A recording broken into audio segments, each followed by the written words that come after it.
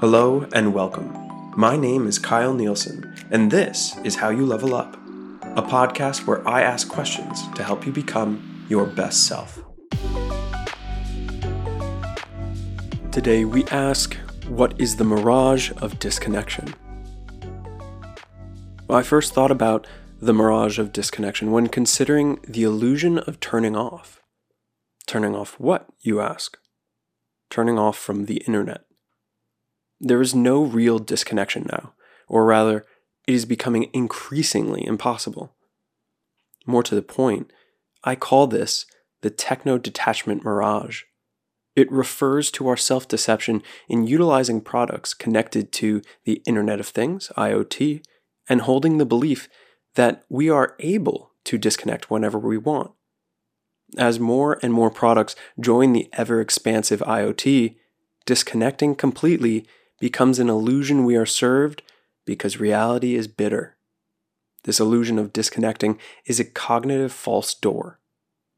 The Pew Research in 2017 conducted a mass survey of leaders in the technology sector who also believed that, quote, people won't be able to disconnect.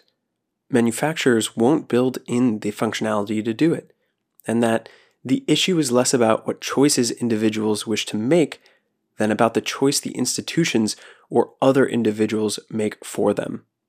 If my bank only lets me access my account online, if telecommunications companies only let me do my business online, if my doctor only makes my lab results available online, then to disconnect from the internet would mean disconnecting from the individuals, institutions, and services I need for everyday life.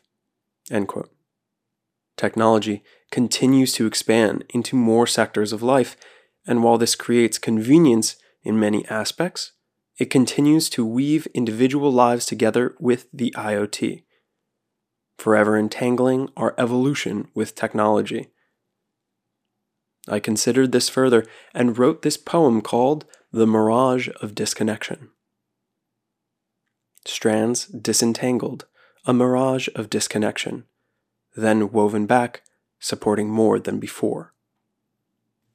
This poem was spawned from the idea of splicing, whether with RNA, rope, or splicing technology into our lives.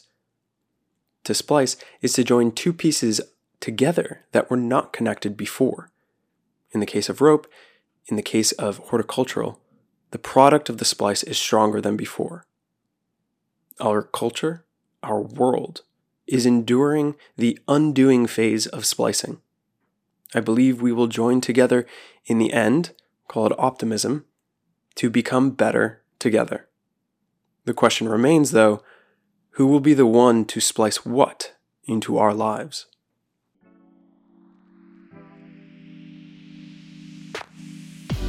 Thank you for listening to another episode.